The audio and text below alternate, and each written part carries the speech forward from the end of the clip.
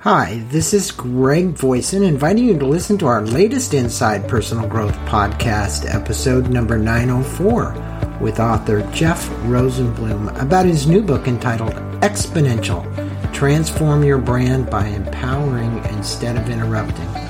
This podcast, number 904, is brought to you by Tommy Baker, author of a new book entitled The Leap of Your Life: How to Redefine Risk, Quit Waiting for Someday, and Live Boldly.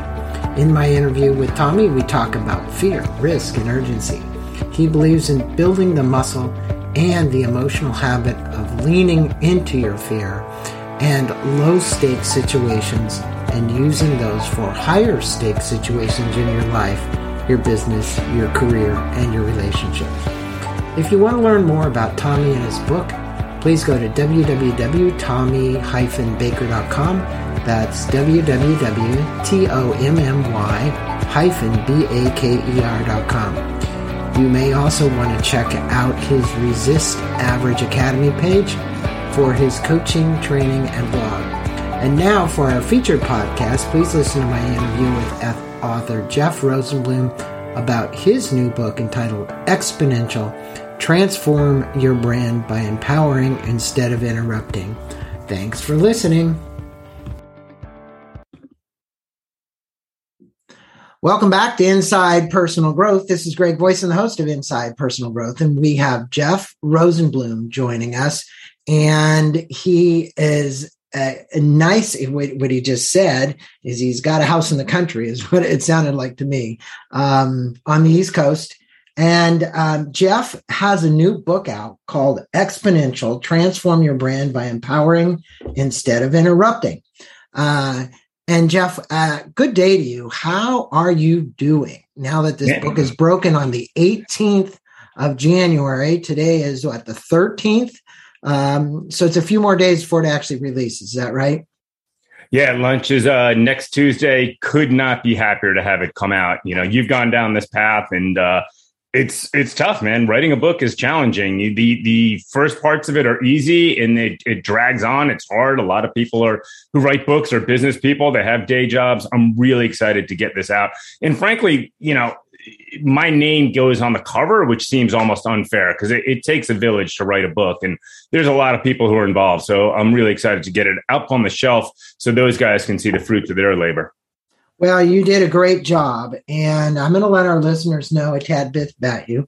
Jeff is the co-founder of Questas, a digital advertising agency that's worked with some of the world's most influential brands, which include American Express, Apple, Capital One, Disney, the NFL, Samsung, Starbucks, Universal, and Verizon, and the list goes on and on. We were just speaking about his documentary as well. He has another book called Friction, and we're going to put a link to that one in the blog entry as well. But he also got a documentary out called The Naked Brand. And for those of you who are interested, you can watch that on YouTube. It's there. I think it's 58 minutes or something, Jeff? That's what it turned out to be? Yeah. Yep, about an hour. So there we go. But this new book is really the topic of this discussion. And it is, I think, the way that Jeff is approaching, I don't even want to use the word advertising, because it really isn't advertising. There's a lot, we've always known that psychology is involved in this, and people you're looking inside of heads and you're trying to see what makes them take action. And we also know that we're being molded by Amazon and Google and Facebook and all these other guys who watch our moves. But the reality is Jeff's got I'm going to say, a unique transformational approach, because the subtitle of this book is, and people got to get this, Transform Your Brand by Empowering Instead of Interrupting. And, you know, everybody's interrupting, and it's happening all the time, and they're still interrupting. Doesn't matter if it's a telemarketing call or if it's an email or whatever it is. You need to know more about your prospect, and their prospect, it needs to know who you are, which is kind of why I like how Apple, quote, advertises. We'll put it that way. So, Jeff, to set the stage for the interview, you give the listeners a little context for your book, Can you tell the listeners a little bit about yourself and what brought you to this career path? And the prior book, which was Friction, which was the predecessor to this one, the documentary, which was the predecessor to this one. Why have you chosen this path, and what do you think needs to happen in your industry, and what are you doing about it? Yeah. First of all, thank you for having me on. I appreciate it. And thank you for the kind words. By way of background, I'm an ex-market researcher. I found myself in the right place in the right time and actually helped pioneer the field of internet research. So I was still a zit-faced kid in my early 20s, but I was working for these incredible Harvard Business School guys. We had these crazy clients. We had Microsoft, Netscape, Sun Microsystems, Walt Disney, Levi Strauss. And what I was doing was, as one of the first people to conduct internet research, I was figuring out, what do people really want from brands now that the entire world has been disrupted? And what I realized is the relationship that people have with brands has fundamentally and completely and totally gone through a revolution. People know the truth and they know it in real time. Brands can no longer obfuscate. They can no longer leverage duplicity. They need to focus less on saying they're great and more on actually being great. But I'm a pretty hyperactive guy. So after conducting all this research for 5 or 6 years, I no longer wanted to have the data and tell other people what to do with it. What I wanted was to get in on that action. So I called my best friend. He was a world-class artist. He had art gallery openings. He had like Johnny Depp bought one of his paintings. He was on his way up, but he really didn't want to be the guy sitting in art galleries smoking cigarettes all day. He got into the world of digital design. And I called him and I was like, let's go start a digital agency. And he's like, dude, have you ever even been in an agency at all? I was like, no, man. Have you? He's like, nope. We were like, F it, man. Let's do this thing. So a couple guys with absolutely no advertising experience decided to start our own advertising agency. And the idea was really quite simple. How do we take data and creativity, blend it together, and actually empower people, actually improve people's lives one small step at a time, because people no longer want to be interrupted over and over and over again through traditional media, whether it's TV or banner ads. They're looking for content that's a lot more meaningful. So interruptions are still a powerful tool, and it's still something that's leveraged. We're just asking it to do too much. So we started an agency that said, let's look at the entire consumer journey and let's think about how we can improve people's lives and bring value to the equation. You know, in your movie, you had the founder of Zappos on, and I watched that part.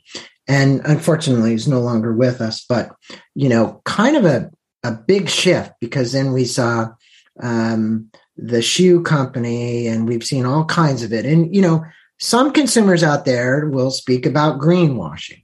They'll talk about the fact that, you know, these brands are now trying to do this, or I'm going to buy a pair of shoes and give a pair away, Tom's, right? And I get that. Now, how do you help companies who have a brand create sincerity in that message, can create that the people aren't reading it wrong? You know, you actually had the Patagonia founder on too. And he's an amazing guy for his 70s. But, you know, he said advertising was dead. That's what he said in your video, that it's dead. So what is this Web 3.0 version that we're looking at? Yeah, you know, you're touching on so many things right there. And honestly, one of the things that was a challenge for my career and for our agency is we agree that advertising to a certain extent is dead. But what we realized is it's a lot more productive to say it just needs to be redefined. If the goal of advertising is get people to understand and respect and admire and recommend brands, if it's to get them to understand and respect and buy and recommend specific products, then let's just say that's the goal, and anything that facilitates that, that's advertising. So rather than trying to say your entire industry is antiquated, all of your awards are antiquated, all of your magazines and books and blogs, they're dead, let's just say, let's redefine it. And, you're touching on a really important point. So we had Yvon Chouinard, the founder of Patagonia, the CEO at the time of Patagonia, was in our documentary. Amazing guy doing incredible things for the planet. I'll tell you a great story, actually. So I met Yvon Chouinard. We go back into his workshop, the very first workshop he had, where he was actually bending metal and creating climbing equipment and all of that. And we did an interview, and he was fantastic. So I fell in love with him. So the documentary is being edited. I go to visit my parents in Florida. It's Black Friday, the day after Thanksgiving, the number one shopping day of the year. Brands sell more on Black Friday than they do in months combined. And because I love the brand and because I needed a new jacket, I already had a jacket in my mind that I wanted to buy. It was this blue fleece jacket. So I type it in, www.patagonia.com, and the website comes up. And on the homepage, as if they read my mind, was the exact jacket that I wanted to buy. And then it had this giant font that said, "Don't buy this jacket." Like, what? This is the craziest thing I've ever seen. I remember that. Yeah. And then it had a button. And the button, which is normally buy now, was click here to learn more. And what it said on the landing page was reduce, reuse, recycle. The number one thing is reduce. And their point was like, hey, man, if you want to buy the jacket, we'll sell it to you. But maybe you don't need this jacket, because when we manufacture this jacket, we make manufacturing byproducts. And when you buy this jacket, you make garbage out of your old jacket. So we're happy to sell it to you, but maybe pause for a second, man. Maybe you don't need this jacket, right? So this is a crazy concept. This is a brand I've got my wallet half out of my pocket, ready to buy something, and they're telling me not to buy it. I remember I literally cried. Maybe I'm a little crazy about branding and everything, but I had tears coming down my eyes, the big lump in my throat. This is the most powerful thing that I ever seen. Now, the point is this. I did not buy the jacket. I called my friends over there. I called the executives who work there, and they explained to me like, yeah, man, they lost a lot of potential sales that day. Perhaps it was millions of dollars. But here's what they got. They got a brand evangelist. They've got me as an everyday consumer recommending that product to every single person that I know about. That experience, I think it was like 5 years ago. And here we are on a podcast to all your listeners still talking about it. But what's interesting is, who really cares about me? I'm some yuppie dude who spends his time on a computer. The really influential people in that category are like fly fishing guides and hiking guides and mountaineering guides. And they're covered from head to toe in Patagonia gear. And the reason that they do it is Patagonia defends the one thing that's most important to them, which is the environment. Those brand evangelists, and it's hard to find the data because the ad world doesn't want us to see it, but those recommendations are up to 12 times as trusted as advertisements. And that makes perfect sense. Think about every product that you've bought. Not soda, not beer, not your impulse buys, but every significant purchase, $50 or more, new skis, new appliance, new jacket, new high-end clothing. Like, you're always getting recommendations from friends. So the key is, how do you make a brand that's so emotionally engaging that you get those recommendations? But here's the thing, Greg, because you brought this up. So I fell in love with these guys. I'm on stages around the world talking about Patagonia. And all of a sudden, everybody started thinking this was a green story. And then every brand that I interacted with wanted to get their own green story. This is not a green story. Right. People do not wake up in the morning wanting brands to hug the trees and save the manatees. That would be absolutely awesome if all brands did that.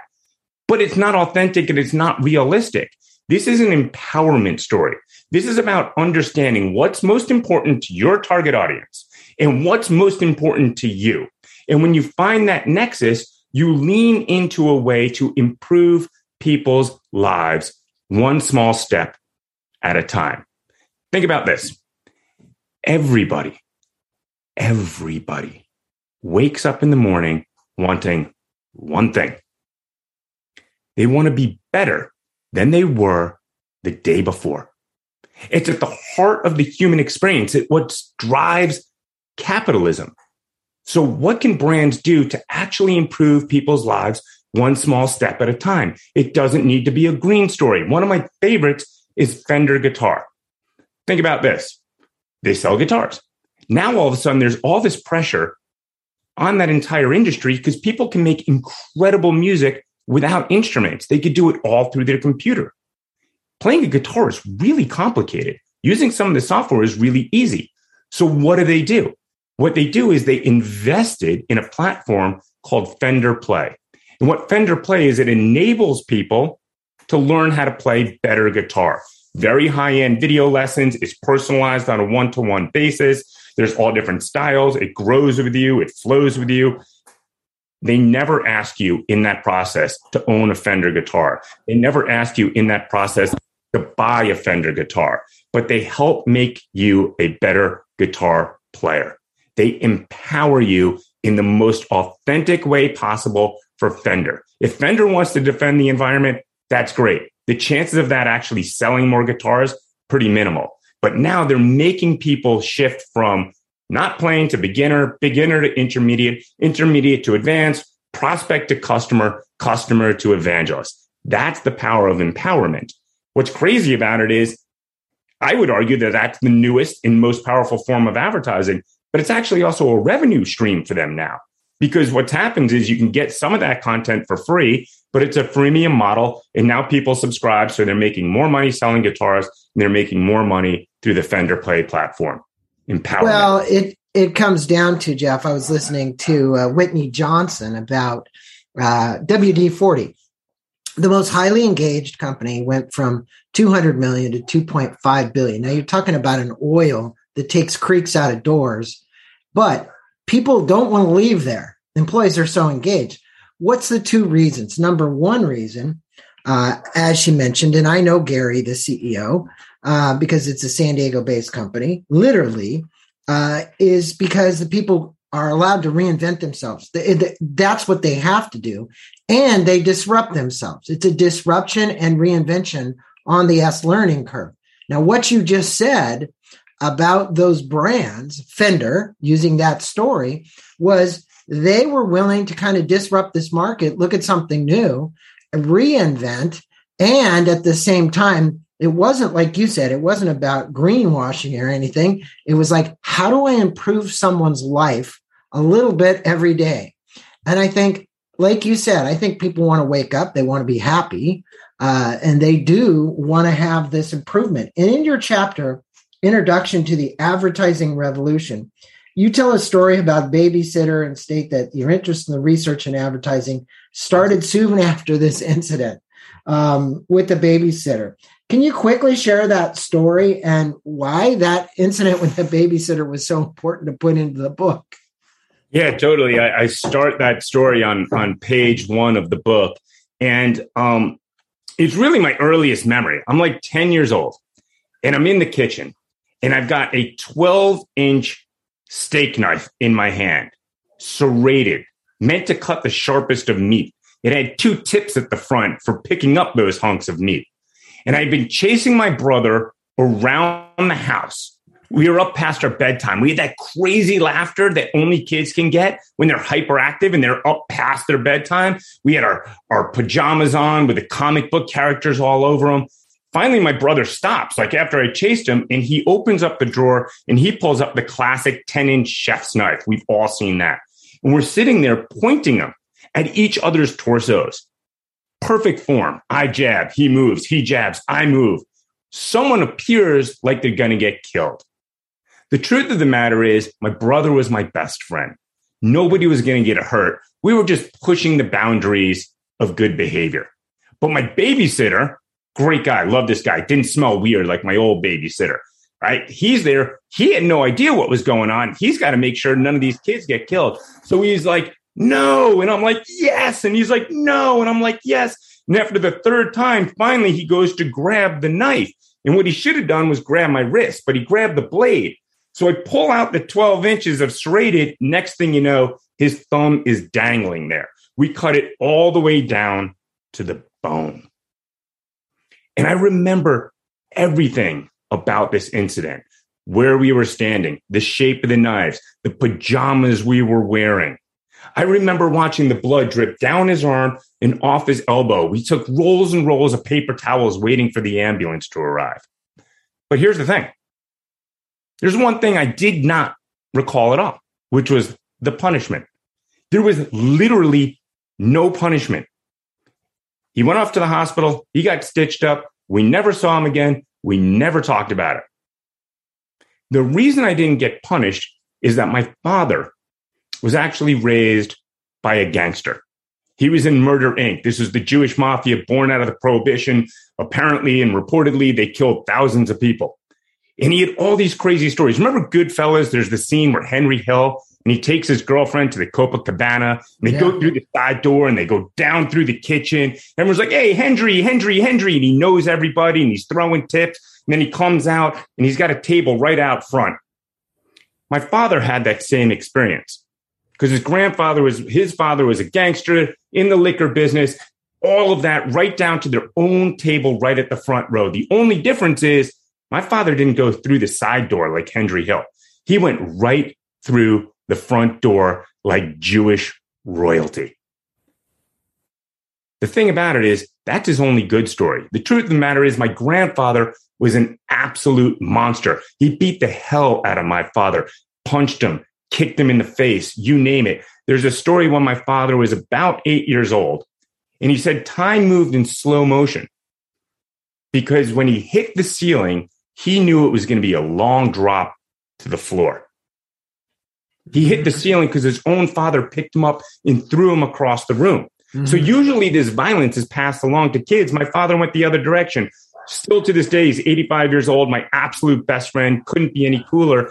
But he was like, I'm never going to punish my kid. I've seen enough. I'll make a mistake. I'll go in the other direction. So as a kid, I was a hot mess, but it was actually the greatest gift ever. Because as a bad student and graduating college with a 2.8 GPA, I was lucky to have a job at all.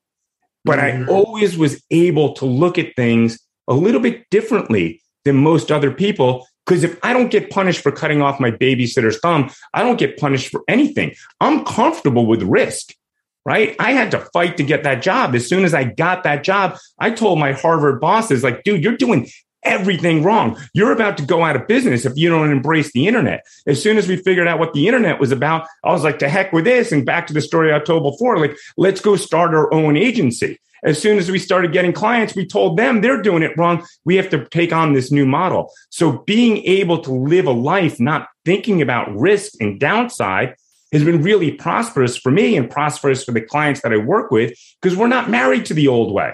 And if you're a kid nowadays entering the advertising world, if you're a youngster right now, not even a youngster, you could be 40 years old making millions of dollars. But if you're not 65 and raised on the old ways of just sitting around watching TV, you're looking for something different from brands. You're avoiding those interruptions. You see 5,000 branded messages per day. You see one every 2.7 seconds that you're awake. You're looking for something powerful and immersive and meaningful and empowering. And that's what we're focused in on. And it's proven to work because we were able to take the risk of saying, we're done with the old model. We're embracing the new model.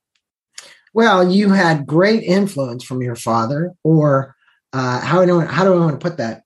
Gave you an opportunity to look at risk in your life in a different way. And I think that's very beneficial to you, especially the career that you chose. And that brings me to this question. You state that you became obsessed with emotions affecting consumer behavior, and you speak about two types of brands that were emerging. Can you speak with our listeners about the transactional and the emotional brands? Because, look, there still are a lot of transactional brands out there, okay? I got out of an industry I was in because I didn't like the transactional element of it. It didn't mean that the product wasn't good.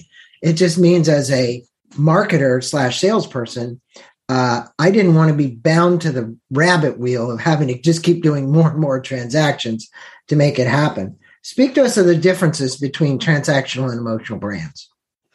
Yeah, there's nothing wrong with transactional brands. Transactional brands are brands, they make good products, they charge a fair price, they do some solid advertising. And when people have a product, they conduct a little research and they buy. Maybe some of them are loyal. Very few of them actually recommend. More than enough to have a good career, more than enough to have a good brand and a good business. There's nothing wrong with a transactional brand. And most brands, are transactional. I'm just personally absolutely obsessed with the concept of brands that grow exponentially, that absolutely dominate the competition. And those brands are what I call emotional brands. These are the brands that have an irrational relationship with their customers. People ignore the competition. They're more than happy to pay a higher price. They're up around the campfire. They're at the dinner table. They're in the bars and the restaurants. And probably most importantly, they're on social media and they're actively proselytizing for these brands as if these brands are their best friend. And the reason they get those irrational relationships is that the brands actually act kind of irrationally themselves. Think about the story we told about Patagonia. Don't buy this jacket. That is totally irrational behavior, right? Even Fender, instead of focusing just on the guitar, they started focusing on content. You can play a Gibson guitar and still use that content. That's kind of irrational behavior, but you're improving people's lives. You're empowering them. You're drafting off the millions of years of evolution that we talked about, where people want to be better today than they were yesterday. What's the elixir, Jeff, that you think's going on? You worked for Apple. Look, Apple survived some pretty amazing times and continues a $2 trillion market cap. It isn't just the money. So what makes them so desirable to so many people? And I have my own theory here, that is, and I'm a full-on Apple user, all their products, blah, blah, blah. And I see something different, but I'd like to hear what you think. Yeah, I think a lot of people in the advertising world may look at some of the advertising that they've done. They may look at the 1984 campaign. It was a 60-second ad. I think it ran a total of one time. Steve Jobs loved this campaign so much he cried when he was being developed. And it told this sort of like Orwellian story about this female athlete bashing into Big Brother's face with a sledgehammer. If you actually look at the data, nothing really happened after that, right? Maybe it was a nice pep talk internally, but it didn't resonate with middle America. It didn't grow their market share. It didn't really grow their revenue. But what you see now is, yes, they still have great advertising, right? I think some of the Think Different work is some of the best advertising ever created. But that's not enough to create Apple. There's a lot of brands with solid advertising. I think what they do is they look at the totality of the consumer journey, not just awareness, interest, and conversion, but they're looking at all of the micro steps in between, and they're removing all of the friction in that relationship, and they're replacing it with empowerment. Some of it is really big things. Like, let's say you were raised on the Microsoft platform, right? And you're trying to figure out, how do I shift over to Apple? Because it's really different. Well, all of the retail stores have a Genius Bar, and you can get support online and through the phone to help you make that shift. That's a really big thing. And sometimes it's just little things like their packaging, right? And a lot of people are jumping on and trying to copy great packaging and whatnot. But now that's just emblematic of all of the granular steps that people go through, and the fact that Apple is taking care of every single step in that journey, replacing friction with empowerment. I'd agree with you. And one thing I would say is, because I've experienced other brands that produce quality products, maybe not as good a quality as Apple, but the customer care and customer service, which is the last part in the cycle, somehow breaks down crazy. Training, they just don't think it through. And one of the things that I like about Apple, and I could cite others that are in the digital space, is really their customer care is exceptional. It's beyond exceptional, and it keeps people coming back.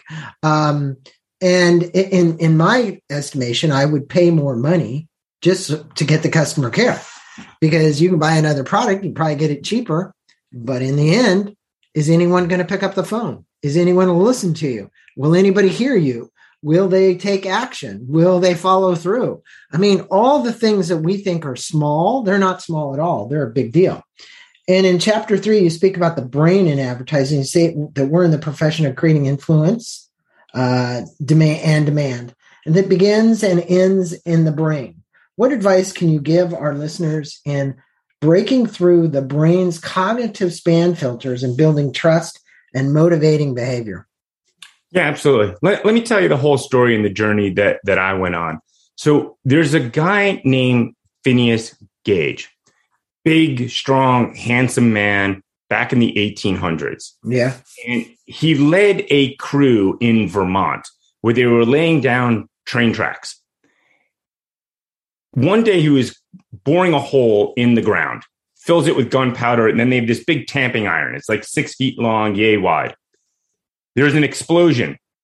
The tamping iron shoots out like a javelin, literally goes right through his eye socket, right through his head, out the back of his head, and lands behind him a couple yards away like a javelin.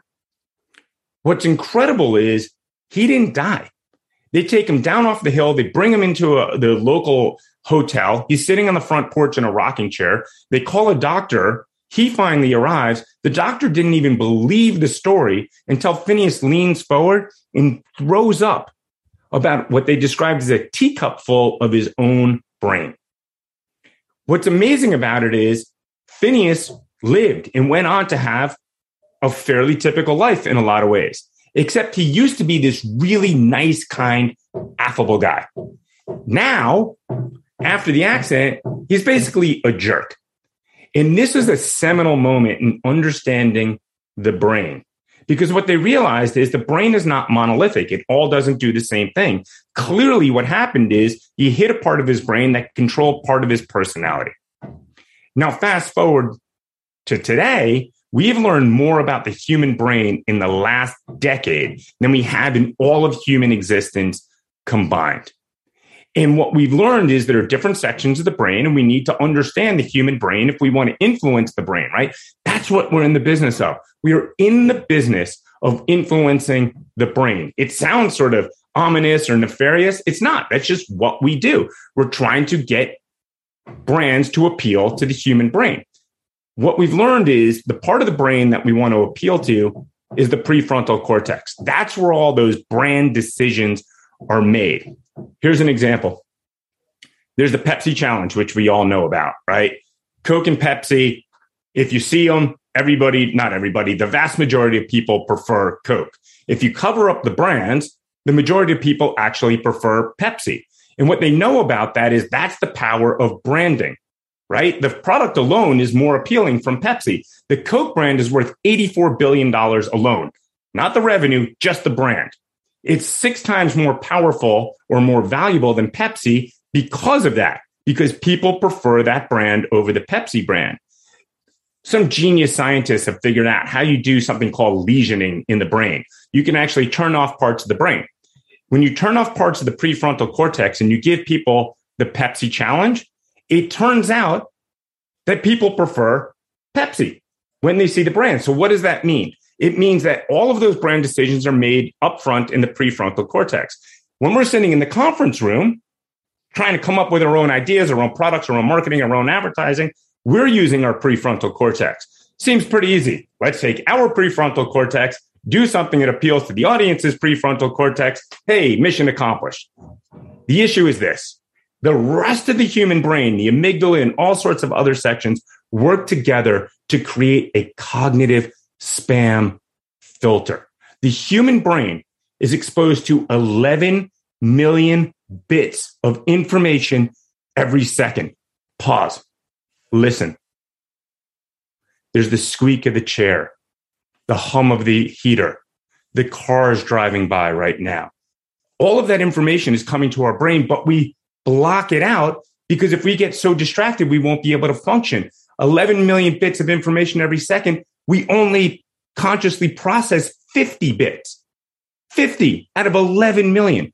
So what does that mean? The brain is a cognitive spam filter. How do we break through? And what we've been doing for years is trying to use technology like TV, trying to use clever taglines, pitches, fancy jingles, disruption, and all of that works. Babies, dogs, right? All of that stuff works to a certain extent. But I believe what we need to do is create content that's so appealing and so powerful that we don't need to interrupt people over and over again. People will go out of their way to participate in it and share it with others. And if we can create content that's so valuable, we will break right through that cognitive spam filter. So do you have an example of creating content that'll break the spam filter? I think that's that's a very important element that you're talking about. And what is Questus kind of doing to help their clients break that spam filter? And if they do, what in general are you seeing that would help create that environment where the action takes place and you're incentivizing, motivating, inspiring, whatever it might be, whatever word you want to choose, to get people to take action, okay? And I know even for me, I watch my behavior. I think that the most important thing we can do is to slow down and be an observer of self.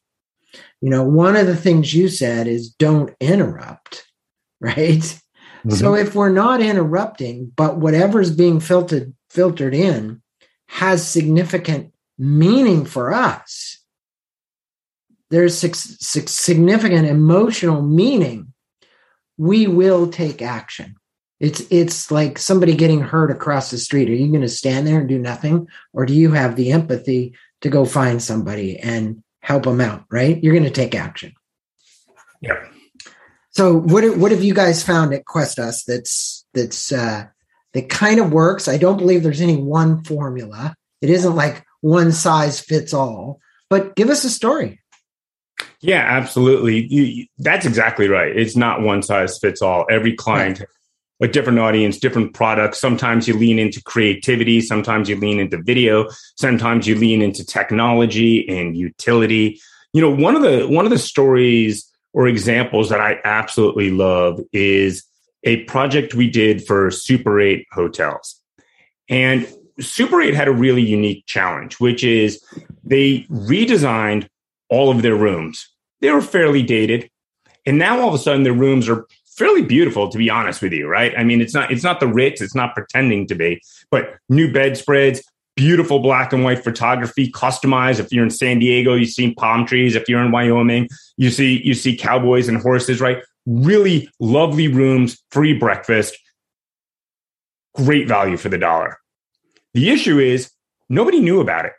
And there was a little bit of, probably more than a little bit of negativity around the brand when they first came to us. So what we realized is we had a challenge on our hands. We could try to spam people over and over again, social media, banner ads, TV, whatever, and try to force them into understanding how great these rooms are. And we're going to spend a lot of dollars, and then people are going to avoid it. But what we wanted to do is celebrate what we call the spirit of the road, because people don't go to Super 8 specifically for the room, right? It's not like staying at a Ritz once again, where it's all about the hotel. You're doing something special on the road. Are you the guys that got that? Who is the announcer with that crazy Texan kind of voice? Is that the campaign that you helped to run? That's I think that's Motel 6. Oh, Motel 6. Sorry, but I got it mixed up. But I did love the guy's voice, and I love the message. That's what I'm thinking. So first of all, let me go down on record. Super 8 is a lot better than Motel 6. Super 8 is absolutely fantastic. Motel 6 can't keep up. But that's just a great example, Greg. Like, how often does that happen?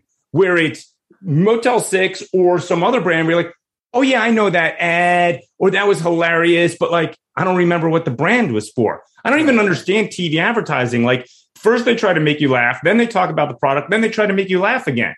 Like, dude, if I want to laugh, I'll go to Netflix. There are comedians. Like, why are you not doing something more specific to the brand? Like, you do this, Greg. Your listeners do this.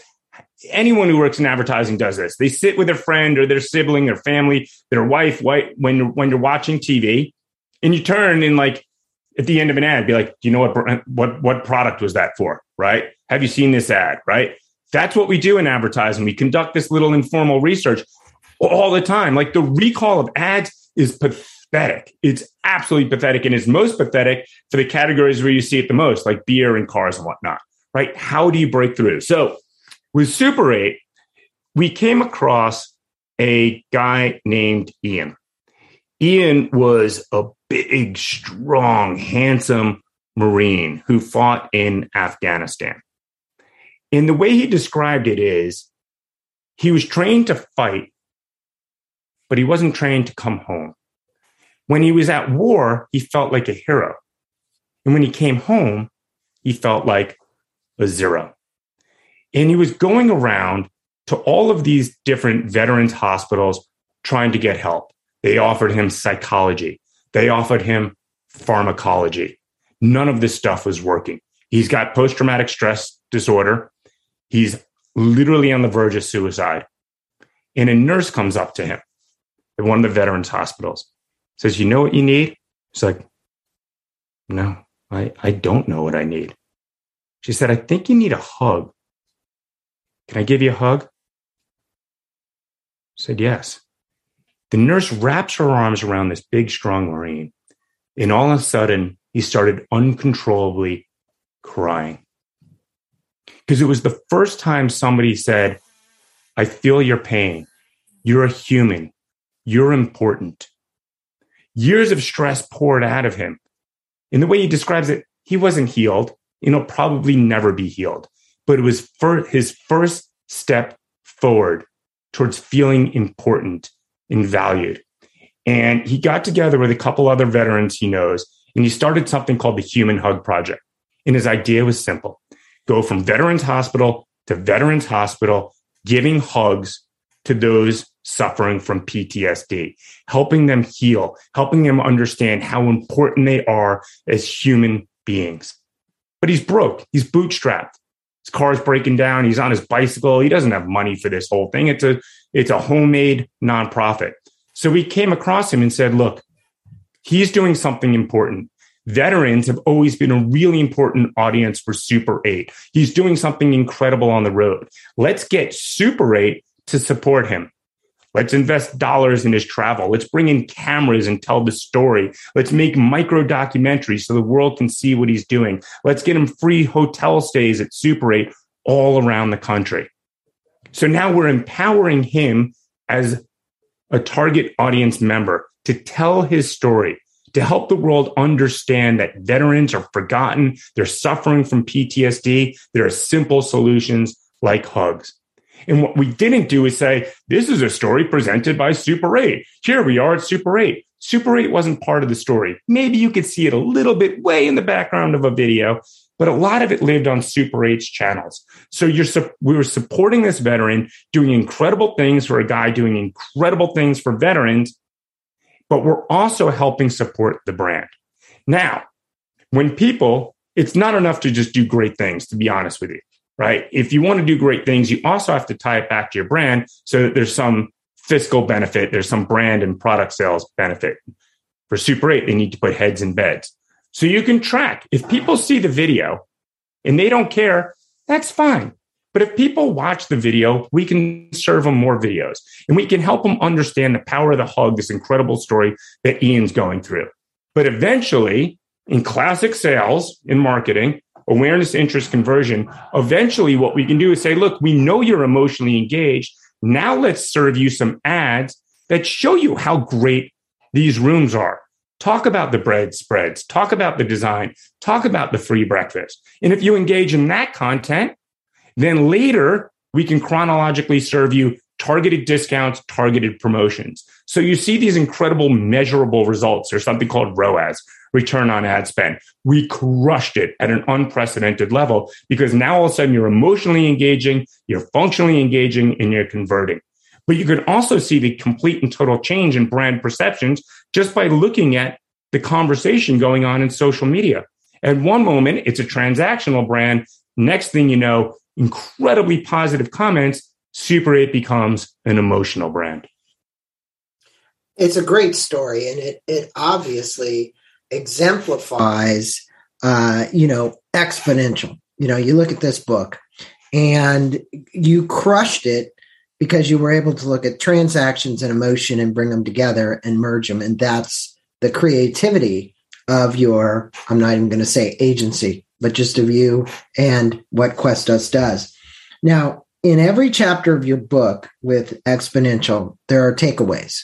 And if you were to leave the audience with 3 exponential takeaways from your book, what would they be and how could they apply them?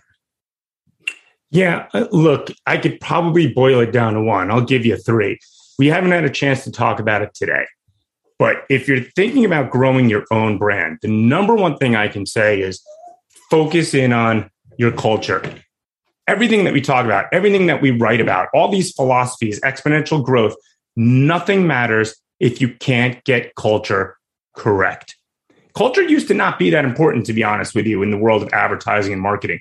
All you needed was a couple of geniuses, right? One great copywriter and some videography people, and you'll be absolutely fine. Make a great 30-second spot. People will complacently watch the entire story. Nowadays, advertising is much more complicated. You've got technology, you've got data, you've got creativity, you've got artificial intelligence, mobile, social media, you name it, right? So you need to be able to break down those silos. And you need to be able to hire nothing but the best and the brightest individuals in the world. Focus in on culture. To be clear, culture is it's not about making your business a fun place to work. Yes, your business should be a fun place to work. Yes, you should be investing in some toys, some games, some team building, dinner, drinks, whatever is authentic to your business. That's the window dressing. The foundation is putting people in position to do their best work. The best team members in the world, that's what they're looking for. They want to put out the best product possible. They want to advance their career as successfully as possible. They want new titles. They want to make more money. They want to do work that they're proud of. They want to work with a team that they're proud of. Great culture is about putting people in position to do their best work. And the way that you do that I've learned, comes down to 2 things. We call it talent acquisition and talent collaboration. And the bottom line to it is talent acquisition. How do you bring A players into the house? Talent collaboration. How do you get people to work across all of these different disciplines? Think about all the stuff that goes into your Apple example that you brought up. How do you get them to crush those silos, collaborate, build up their own collective intelligence? And it requires process. We outline some of it in the book. But really, it's when you understand it's about talent acquisition, talent collaboration, fueled by process. That's putting people in position to do their best work. That's how you create world-class culture. Well, I would say to you, you hit the nail on the head because to have the people, the processes, and the, I don't want to call it inspiration and energy behind it to execute. That brings me to thing 4DX, the guys that do that, the 4 disciplines of execution. If you have the right team, you can then complete all of these steps that Jeff is talking about. And the right team means that they collaborate together and they execute together. And that's a really important element. And I know we didn't get to everything. And I'm going to invite you to come back again because I skipped a lot of questions. We got deep into some other things, but the fact is will you hold up the book, please? You've got it there. I know somewhere. There we go. So Exponential is the book. We will put a link to Amazon. We'll put a link to Questus, which is Jeff's agency. And the book basically will give you a framework. It's a great place to go to get a framework. And look, only for the cost of a book. In prior years, prior to all of these authors that come on our show that do these things and give away of their time, you would have been spending thousands of dollars to get this knowledge. And I want to thank you for sharing your wisdom and your knowledge with the listeners, because those people that listen to the show are most likely going to want to pick up that book and say, can I DIY it? Well, Jeff's given you they've given you the formula to kind of DIY it, but, reach out to Questus, reach out to your own advertising people. Take the book into them. Let them help you take some of the formulas, the processes, the procedures, the stories, and string them together and do something with it. Any last parting words from you, Jeff? I think my only last parting words is just say thank you. I mean, I appreciate the kind words. I appreciate the support. I appreciate all of your listeners. So thank you so much. Well, thank you, Jeff. And we appreciate you and the book and all of the kind of the gift you're giving people, whether you're trying to build a company that's environmentally sensitive or a transactional business. I learned a lot from you today, Jeff, and I want to thank you for that, because it's always good to hear the stories, because the stories are relatable. It's how you make the connection. Yeah, thanks so much. Thank you so much. I appreciate that. Thank you for listening to this podcast on Inside Personal Growth. We appreciate your support. And for more information about new podcasts, please go to InsidePersonalGrowth.com or any of your favorite channels to listen to our podcast. Thanks again, and have a wonderful day.